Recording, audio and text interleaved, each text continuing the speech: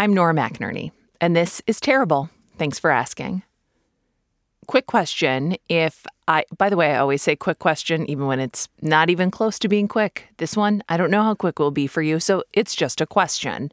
If I were to give you $100, not doll hairs, dollars, right now, what would that mean to you?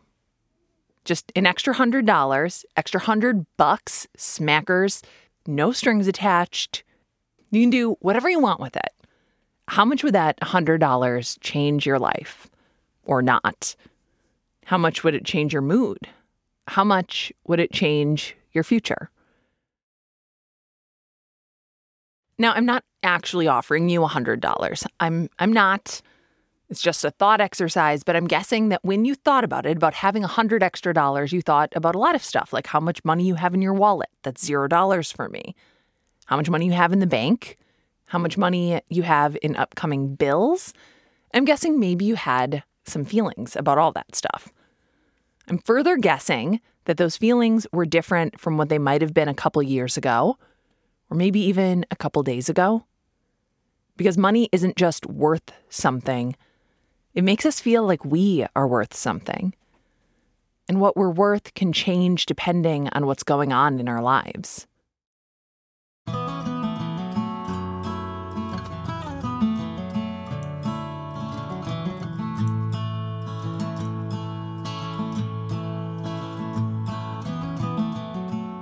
In 2002, Courtney was an absolutely adorable little 9-year-old. I've seen pictures. It is just a fact. Courtney lived in Wisconsin with her mom and her dad in the house that her dad had grown up in. They lived on 5 acres of land just up the road from her grandma. Courtney was an only child. Her dad worked as a mechanic. Her mom worked in a warehouse. Their marriage wasn't perfect. No marriage is, except obviously mine. But Courtney felt safe and comfy in their cozy home. Her days had a predictable rhythm. Go to daycare while her parents work, come home after mom got back from work, and sit and listen to music while mom cooked and cleaned up. I would sit and wait for my dad to get home, and I could always hear him, coming. And he'd get home, he would come in his coveralls and, the very stereotypical, bend down and scoop me up and give me a hug. And, even, to this day, I can still remember what he smelled like when he walked through the door. What did he smell like? He smelled like the inside of a garage. That, I feel like the smell is oil and hard work. It's this smell that, is only with people that, work with engines and, work with their hands. It's like the smell of the inside of a garage, but then on a person. At home, Dad took care of the money and bills. Mom took care of the cleaning, the cooking. Courtney took care of being cute. And I always felt very loved. It was a good system. It worked for them. We were always comfortable. We always had food, and the house was always comfortable. And I got things for my birthday and for Christmas, and we went out and, did things. I think I knew that, some of my parents' friends had more money than they did, just because they had lifestyles that were different than ours. We would go camping with my dad's best friend, and I remember they had a full, permanent campsite, which was, I could tell that they had, more money, but it wasn't ever, we had a lack of money.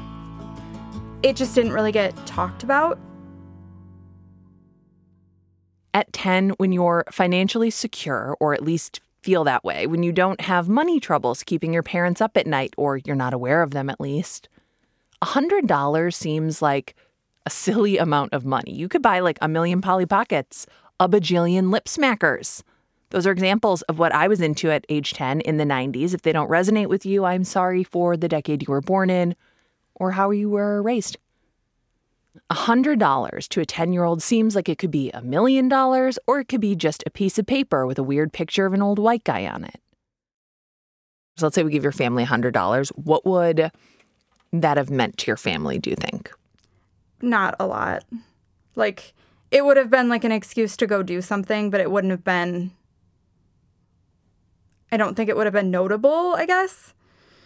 The only time that, I was talked to about money when I was that young was my dad's mom would give me bonds for my birthdays.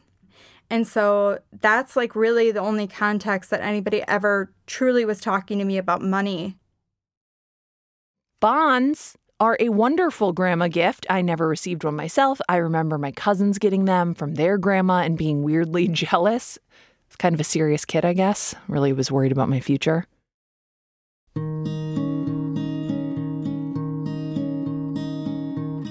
Most of life is remarkably unremarkable. Days just sort of blend together. It's the interruptions to these routines, planned and unplanned interruptions, that become a way that families mark time. Oh, yeah, that was the year your grandpa got in a fight with your uncle at Thanksgiving. Yes, it was physical. Or that was the year we went to Disney World, something that I can't say because our parents never took us there. Point being, I love how a family comes to mark time by the ways they spend time. And Courtney's family loved to spend time camping.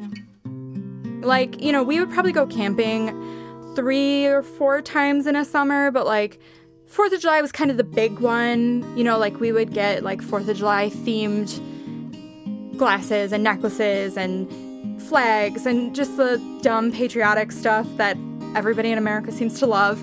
And, like pack up the camper, and it was just a big weekend. It was just like this weekend where the entire family looked forward to it.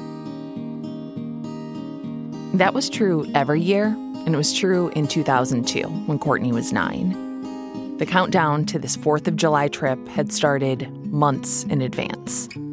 The family had just remodeled the kitchen, and one of Mom's requests was a chalkboard. My mom would sometimes write, like, love you, cute things like that. And before we were going to go camping for this 4th of July, my dad was really stressed with work, and he was, like, really ready to go camping. So at the top of the chalkboard, he had a little countdown, and there was a little blank, and it said, blank nights until nothing to do. Imagine each morning, Courtney's dad in his coveralls, about to leave for work, wiping the chalkboard to reflect how much closer they were to a full week of nothing to do. Now, imagine the date sticking there at however many nights left, because that countdown was interrupted. So he started having symptoms over Memorial Day weekend. He had really bad stomach pain, and he went to the doctor, and the doctor was like, well, you have ulcers. You've had ulcers before. You just have an ulcer. My dad was like, I don't think so. And he's like, no, it's an ulcer. It was like, we'll treat your ulcers and you're going to be fine. And then he didn't get better. And then they started going to more doctors. And 4 weeks after his first symptom, they diagnosed him with stage 4 pancreatic cancer. Stage 4 pancreatic cancer has a 5-year survival rate of 3%. That's according to the American Cancer Society. I feel like they'd know. That's not a lot of percents. So just a few weeks later, right before July 4th, it became clear that Courtney's dad was not going to be in that 3%.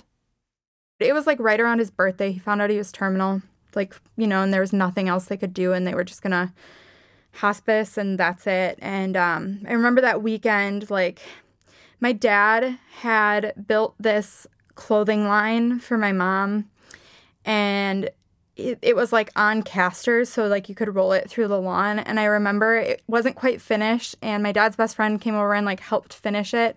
And I remember them sailing it past my dad's window, past his hospital bed. And I remember my dad laughing.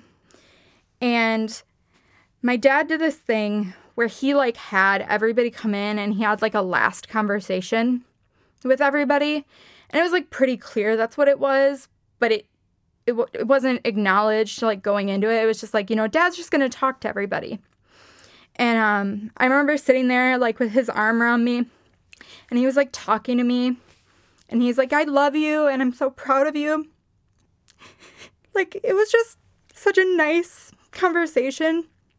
And he's telling me, it's going to be okay, and everything's going to be fine, and, I love you so much. And I remember feeling so loved. And it was just this perfect, nice conversation.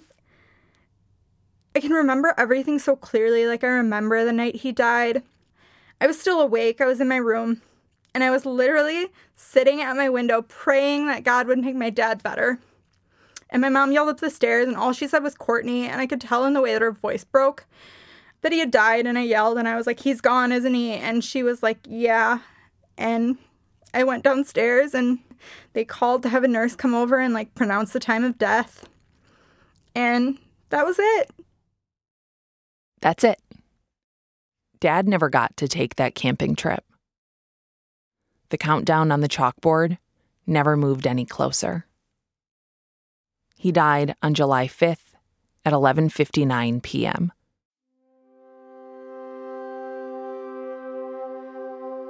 The death of a person isn't just the death of a person, it's the loss of who they were in your world.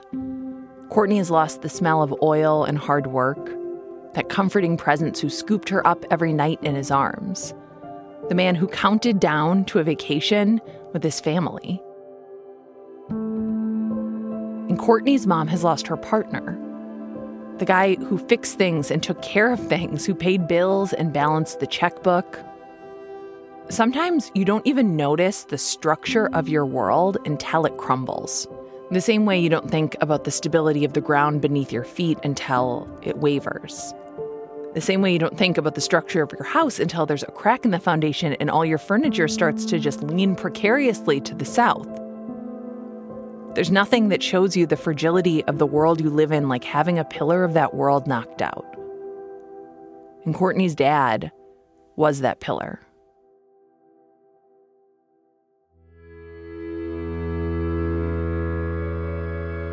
I always knew people liked my dad, and my dad had a lot of friends, and, like, anywhere we went, people would, like, talk to my dad, but I didn't realize it until, like, his funeral, and we had it at a local funeral home, and it was packed.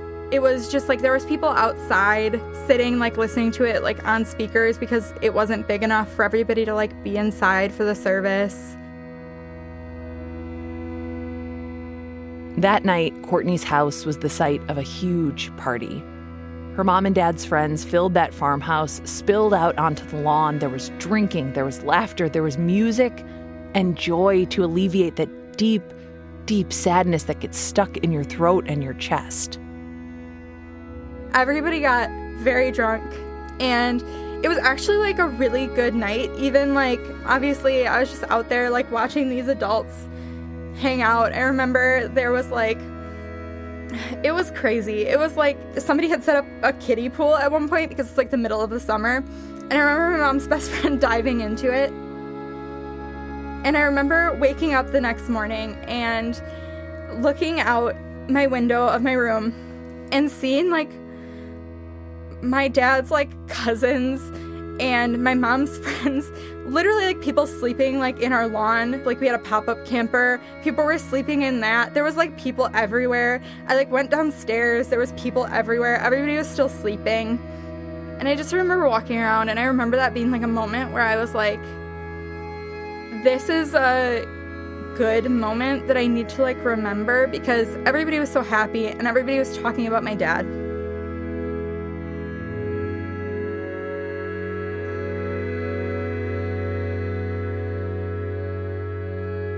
The death of a parent is a really easy change to recognize when it happens, but that's not where things stop changing. Eventually, nearly everything about Courtney's life would be different. And we'll get into that after this break.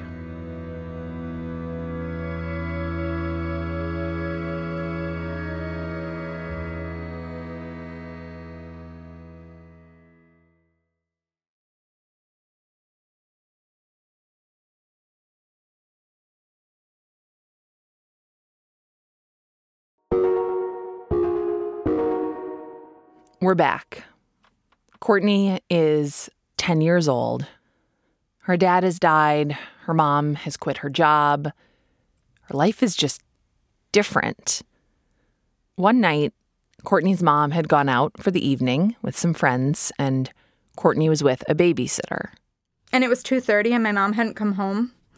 and she wasn't answering calls. She wasn't answering anything. And I was like, I mean, looking back, I was probably having a panic attack at the time.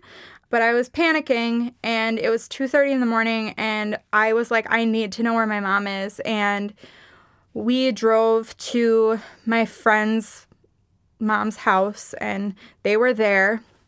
And I remember my mom just laughing and brushing it off and being like, whatever, like, we're fine. And she just stayed out. And that was like the night where I was like, this is different. This is so different, because she went from being my mom who was there for me all the time and like on it for the bake sale to staying out until 2:30 in the morning, not answering phone calls, coming home and throwing up at 2 in the afternoon.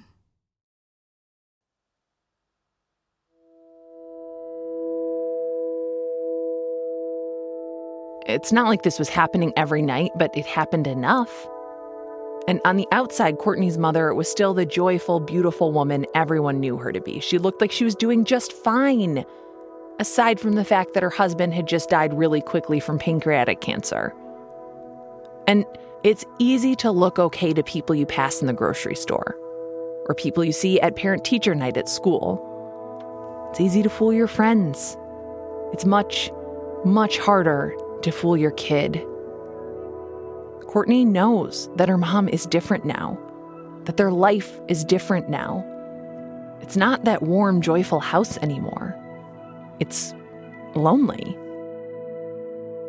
I mean, I would get home and I'd probably like read a book or get on the computer and play Sims. And we would just kind of like exist in the house together, but it's not like we like interacted. And then she'd be like, you want to go get food? And I'd be like, yeah. And we'd go get food. And then we'd come home and we'd go sit in separate places in the house and eat. And then I'd go to bed and I'd wake up the next morning and I would go to school and we'd do it all over again. And then there's money. Courtney's mom was not working anymore, but she had gotten an undisclosed sum of money from her husband's life insurance policy. And she did what I know anecdotally a lot of people do in moments of deep, deep grief. She spent it. She finished the kitchen remodel. She remodeled our bathroom. She got a new truck. We ate out all the time. All the time. She got really into those designer jeans with like the rhinestones on the butt. That was a big thing. She bought a lot of new clothes. She's going out a lot. She bought a permanent campsite, like with a permanent trailer at a local campground. What your friends had. Yes, what they had. Yeah, because she was always trying to catch up. You know, we would go on like small vacations. Like, you know, we'd like go to the Dells or, you know, anything like that. She would like pay for my friends to do things with us. And the clothes, that's honestly like a really big one for me, because I just remember like she always had new clothes, like always. And people would make comments about the fact that like that was pretty expensive for the kind of like class we were in. And so I kind of like, I knew that was kind of like off, but also like, again, bills were being paid. So I was like, yeah, whatever. Did you ever talk about money with your mom? No, my mom would not talk about it. She wouldn't talk about it at all. Why would her mom be spending money if she didn't have it? Money, Courtney understands, it's just not important to her mother. It doesn't mean anything.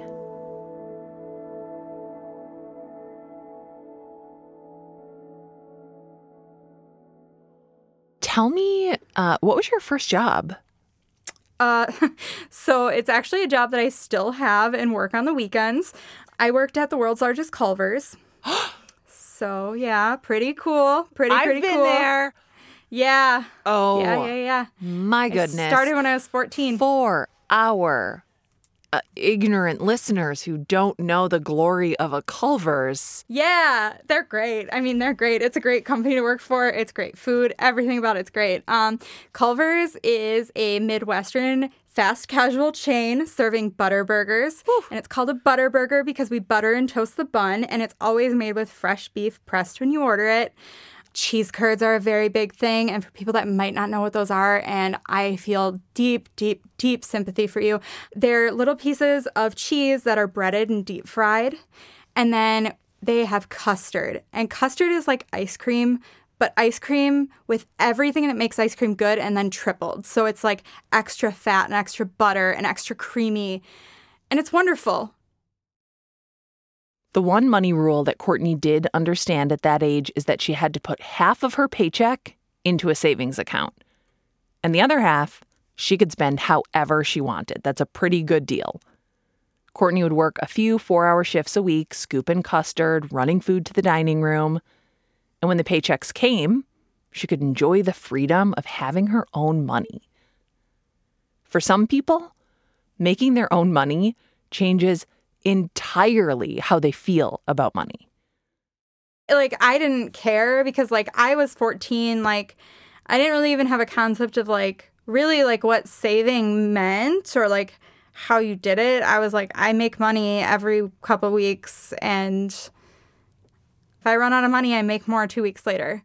So I didn't have any concept of that at that time, like none. Because, you know, that was the way my mom did it. And I was like, this seems fine. So if we gave you $100, what would it have meant to you? If you had given me $100, it would have gone into my savings. I mean, that would have been a significant amount of money to me. That would have meant something to me at that point in time. And I would know that I had this little windfall, and that windfall should go into savings.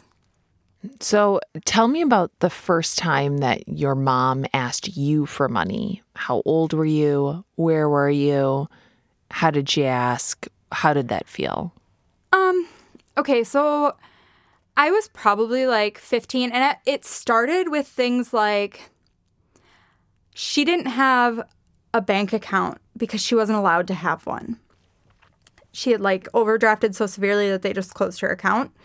And so she didn't have a bank account at the time, but I didn't question it a ton. Like, at this point, I knew that there was like some financial trouble because she was like a little stressed about it. It started with things where she would be like, can I deposit this money into your account and have you write a check for something? And then it was like, oh, you want to have your cell phone? Like, you need to pay the bill this month. I don't have the money for it.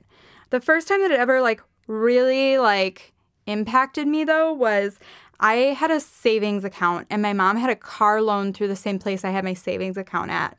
And I didn't know that at the time, but I went to get money out to get gas. I wanted to take out like $50 or something, and I should have had like a couple grand. And they were like, you have $5 in your account. And I'm like, I don't understand how that's possible. Like, I just had like $2,000 in there. And they were like, well, we can get like transactions. And they had been transferring money out of my savings account because it had my mom's name on it to pay for her car loan because she wasn't paying it. And since that account had her name on it, they just drained my account. Yeah. So that was the first time that it like really sunk in for me. That savings account was the one where Courtney put half of every paycheck. Courtney leaves the bank empty-handed. She does not stop for the gas she cannot afford. She drives home to her mom, hoping for some kind of explanation, at least an apology. And she was mad at them because all of her money problems were like the fault of other people. That was a big thing about money with my mom, is they closed my bank account. They did this to you. Courtney never got that money back. She never got an explanation. She was 16 years old, and her years of savings from slanging burgers and custard were gone. Like a plate of fresh cheese curds. And this feels bad. It feels really bad and kind of scary. Also, I was like, you're an adult. Like, you should be doing better than this. And it's like really frustrating for me that you are acting like this. It's frustrating, but Courtney is not going to be in this town forever or in this situation forever. She's got her sights set on college. Courtney signs herself up for the ACT. She pays her own registration fee. She applies to college and pays her own application fees. And when it's time to pay the tuition, it's Courtney who signs the student loan documents. At that point, I was like pretty much ready to like cut everything off with my mom. Still talk to her and stuff, but like I was like, this is my chance to like be free of my mom. It's way easier to say, no, you can't borrow money when you don't live there. So I was really, really thinking like, this is my way out. Like I can go to college, I can get a degree, I can get a good job, and then I don't have to ever live like my mom. College was not a fresh start. Not the way Courtney had imagined it. She ended up living in her mother's house for most of college, working and going to school. Courtney's mom still won't talk to her specifically about money, but Courtney figures that the life insurance money must be long gone because her mom isn't just asking Courtney to cash some checks and cover some bills. She's asking Courtney to cover the mortgage payment. And so, like, by the time I graduated, my last year of college, I was working, like, 50 hours a week and taking 19 credits. I was like, if I just work really, really hard, like, I can break the cycle. I can not live like my mom if I just work really hard. That's what it is. I just really need to work super hard, and I can do this. And, like, were other people aware of this situation? No, absolutely not. Absolutely not. Absolutely not. I wasn't talking about it. It was shameful. I was ashamed. I was ashamed of the fact that, like, my mom lived like this. And, you know, this was, like, the person that she was and that this was, like, the situation. And I didn't know anybody else like that, you know. All of my friends, their parents were, like, paying for college and buying them stuff for college and, you know, doing that kind of stuff. I was the only person I knew that was, you know, in any way financially responsible for a parent. And so I wasn't talking about it. I wasn't asking. I wasn't telling anybody that this is, like, how it was going down. And I can guarantee my mom wasn't telling anybody.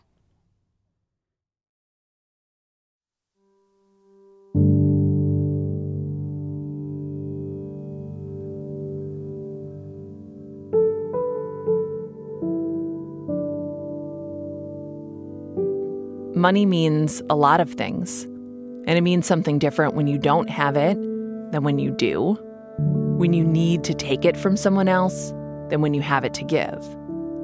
I don't pretend to be able to speak to what money means across every single culture and economic stratosphere, but in America, money is generally meant to flow from the parents to the children. We aim to provide for our kids, at least while they're under our roofs. And the reversal of that stream, however strong the familial bonds, can feel wrong for both parties. And it does for Courtney and her mom. Her mom's not proud of this situation. She didn't tell any of her friends the truth about her finances. And Courtney was also ashamed to be taking care of the woman who used to take care of her. And Courtney also resented this. So, what's the significance of her borrowing the money? Just that she was irresponsible. Like, I saw it as, like, a huge sign of, like, irresponsibility. And I felt so guilty. I could never say no to her. But it's because I felt guilty, and she would make me feel bad about it.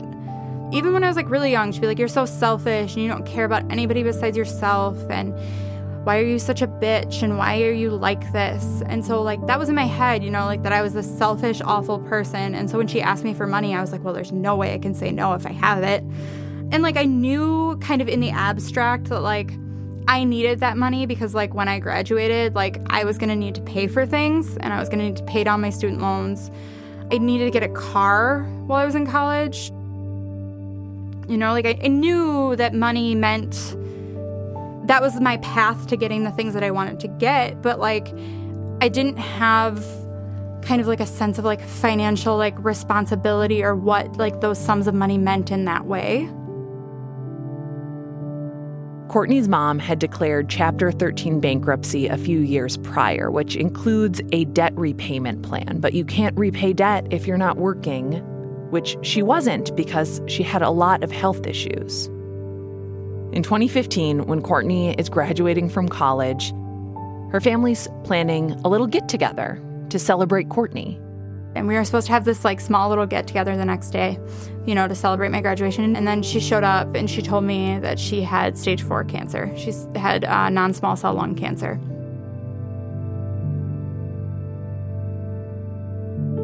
And I panicked. And, we talked, and I just remember telling her, like, fuck you, you can't do this to me. Like, you can't die.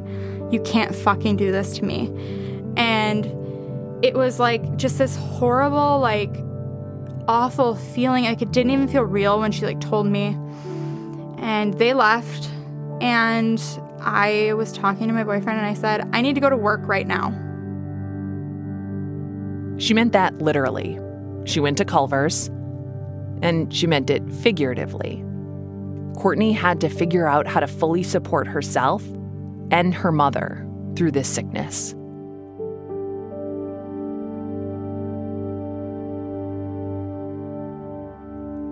We're going to take a little break.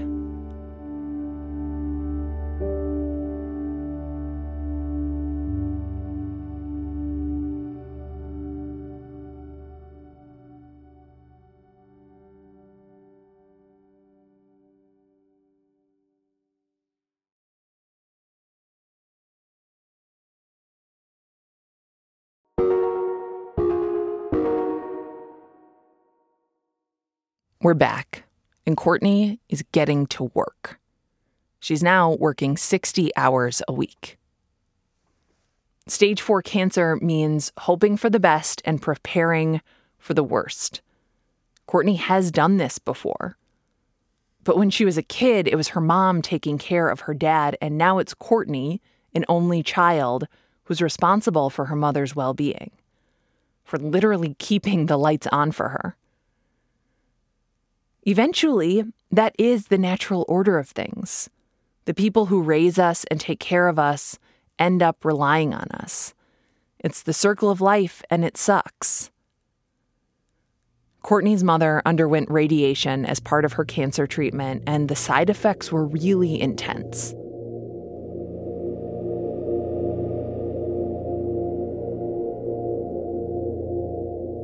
She developed what we later found out was radiation-related dementia.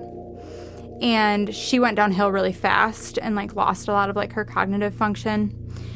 And luckily she had long-term care insurance, but somebody needed to figure out, like, how to get that, like, how you get that money, how you submit a claim, how you do all of that stuff. That somebody, as her mother's only child, was Courtney. It was Courtney who made sure the bills were paid and that her mother had people to help care for her. Courtney, who found herself at the intersection of the American financial and healthcare systems before she was old enough to rent a car. Courtney, who ended up as her mother's power of attorney, which meant she was now very formally in charge of her mother's finances, in charge of her life. It's so bad. It's so bad. So I get in charge of her finances, right? Like I get access to stuff, and I'm like, okay, we're here, we're doing this, and her bank account's got like $60 in it. Doesn't have a savings. Bankruptcy payments need to be made, and I'm like, okay, we better figure something out.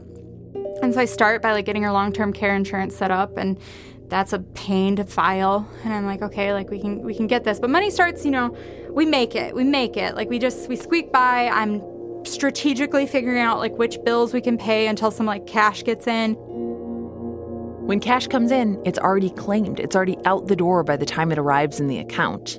Someone somewhere is always waiting to be paid. The cash comes in little bits, a GoFundMe or a cancer coalition that provides financial support. And then, boom, it's already gone. Like keep people off her backs and like get her bankruptcy, back on track and all this stuff. And it's not a lot. It's not a lot of money at all. And like cancer is expensive.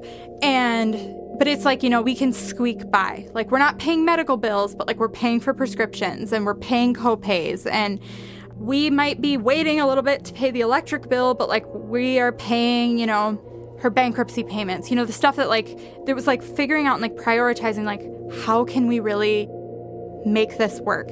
So at this point, if I would have given you $100, what would that have meant to you? If you had given me $100, I would have figured out what bill needs to be paid. I would have been like, okay, that $100, like, that's the electric bill this month. Like, that, it would have meant a lot. And it's hard because it's like, my mom's also dying. And so I'm trying to balance, like, this very specific, these are the needs. Like, you know, these things need to be taken care of, but also, like, trying to do things to, like, make her happy and make her comfortable. You know, making sure she had comfy clothes and, like, she was on steroids and it makes you all bloated, and, like, trying to make sure, you know, that she had things that fit her, or, like, had soft blankets, or, you know, like, all of those, like, small comforts that you don't really think about, but, like, trying to find that balance of, like, how much do you put towards making a dying person comfortable when you don't have the money to barely pay the bills? But I was trying really hard to keep my finances separate from hers, because I was like, the second that I open that gate where I start contributing to this, it's done. She's going to take me down with her. When she dies, that's it, and I still have to pay my bills. And so if I let myself go into ruin in these 2 years, what am I going to do?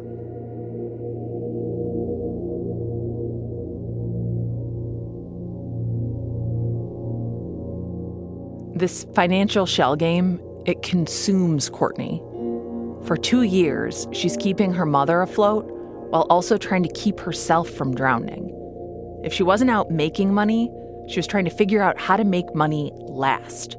All day, every day, Courtney was thinking about money. That was really stressful and really hard, and I didn't have time to, like, think about really anything else outside of, like, the money aspect of it. And it sucked because I was like, I'm the only person that can be responsible, and I'm also the only person that, like, I trust to be responsible for my mom's money. And there were people around my mom who would make comments to me like, you know, money isn't everything. And I was like, get fucked. Like, you don't really realize that that's not a choice for me. Like, I have to be there to take care of my mom's money because no one else is. And nobody's just going to sweep in and take care of it. Because if I stop paying for stuff, then what? They stop her treatment? Like, what happens?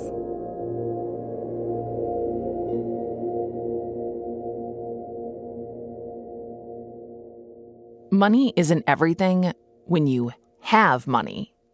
When you don't, when you're living on that edge of survival, money means a whole hell of a lot more. There are actually several studies about this that always seem to be making the rounds on the internet, and the number varies from $60,000 to $95,000 US dollars per year, but researchers have basically found that, yeah, money does buy happiness. Not in the way that you might be thinking, but just making enough money not only to cover your own expenses, but also to plan for the future. It does make weathering the storms of life much easier. So think about that. If $60,000 a year buys happiness, it's also important to know that the median salary in the U.S. is around $56,000 a year.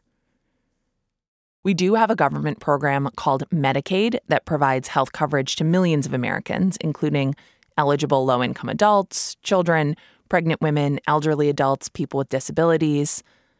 But to qualify for Medicaid, there's a cap on the amount of money that you can make. And for an individual, that cap is $17,236, which is not a lot of money.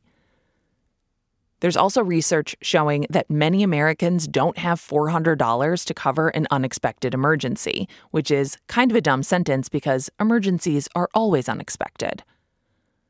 The point is that the struggle of Courtney's is actually very, very common.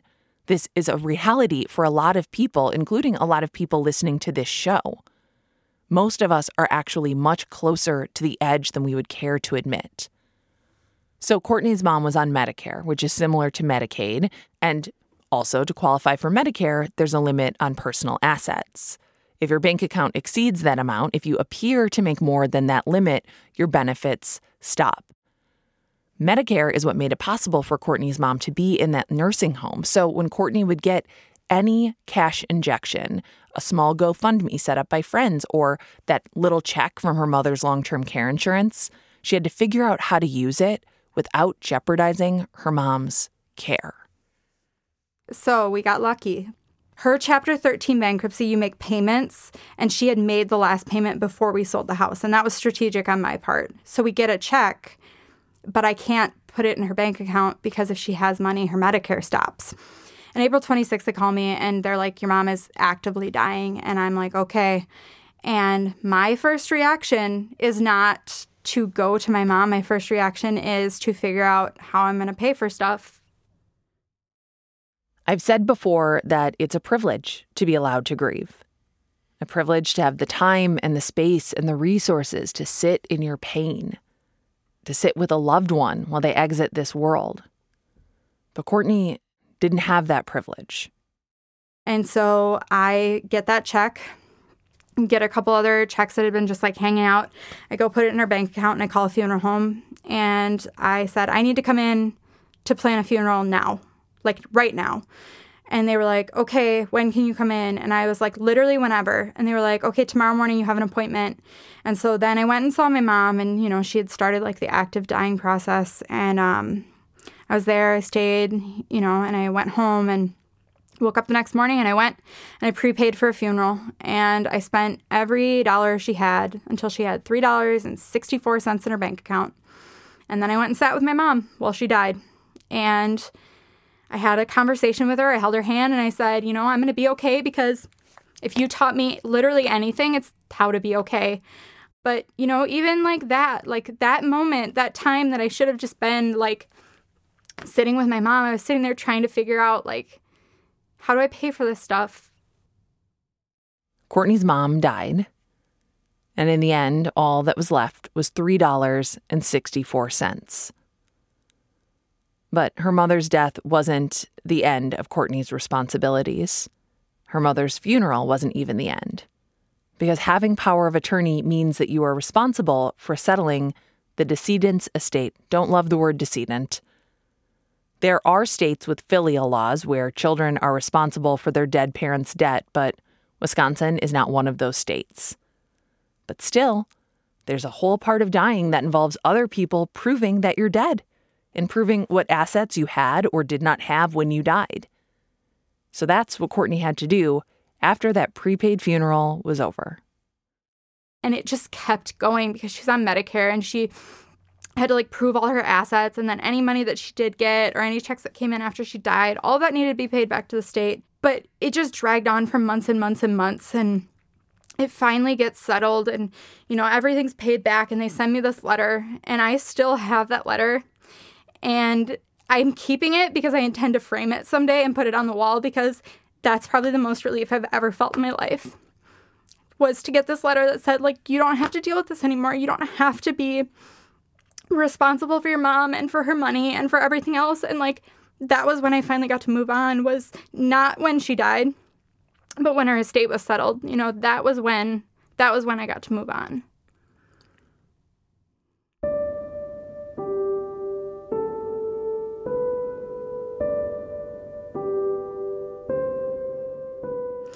I want to plan more. I want to think more in the long term, because my mom was pretty good about, like, how can we make it day to day?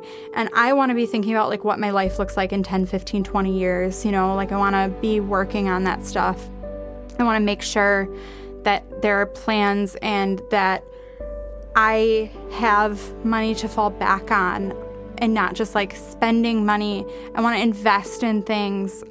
I just want to think about it a much larger picture than the way she did, because I think she was so narrowly focused because she never really had a lot of money, so everything was, you know, day to day, but she didn't have, like, the ability to think outside of that to really, you know, figure out a way out of it. I want to have a plan, and I want to work towards goals and not away from consequences. If we gave you $100 today, what would that mean to you? If you gave me $100 today, I would put it into savings. Because, like, $100 to me at this point in my life is it's like a comfort thing. That's just like a little extra, you know, money, but it's like, it's not like I would need it, but it would be like, it's nice to have that and tuck it away.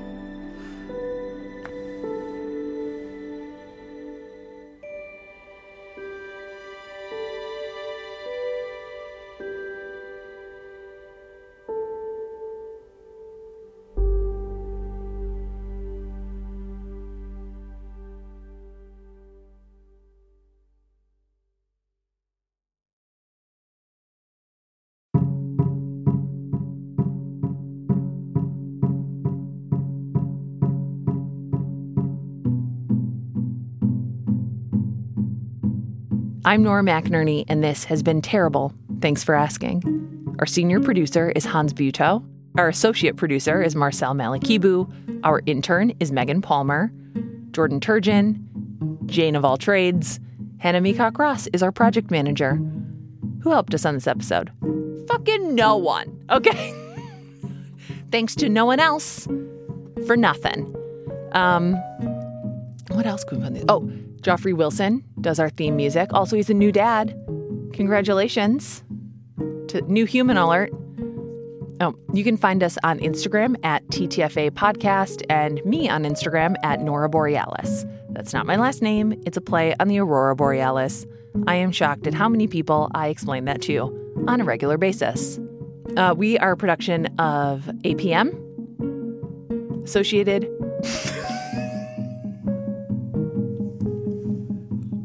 I was going to say pork manufacturers. You can't manufacture pork, I don't think.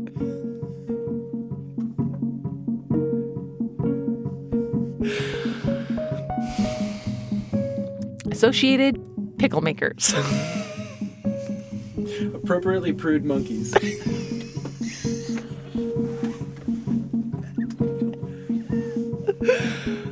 Always printing money. That's the winner for this episode. It really stands for American Public Media. You should know that by now. Oh, yes. Aggressively polite marsupials.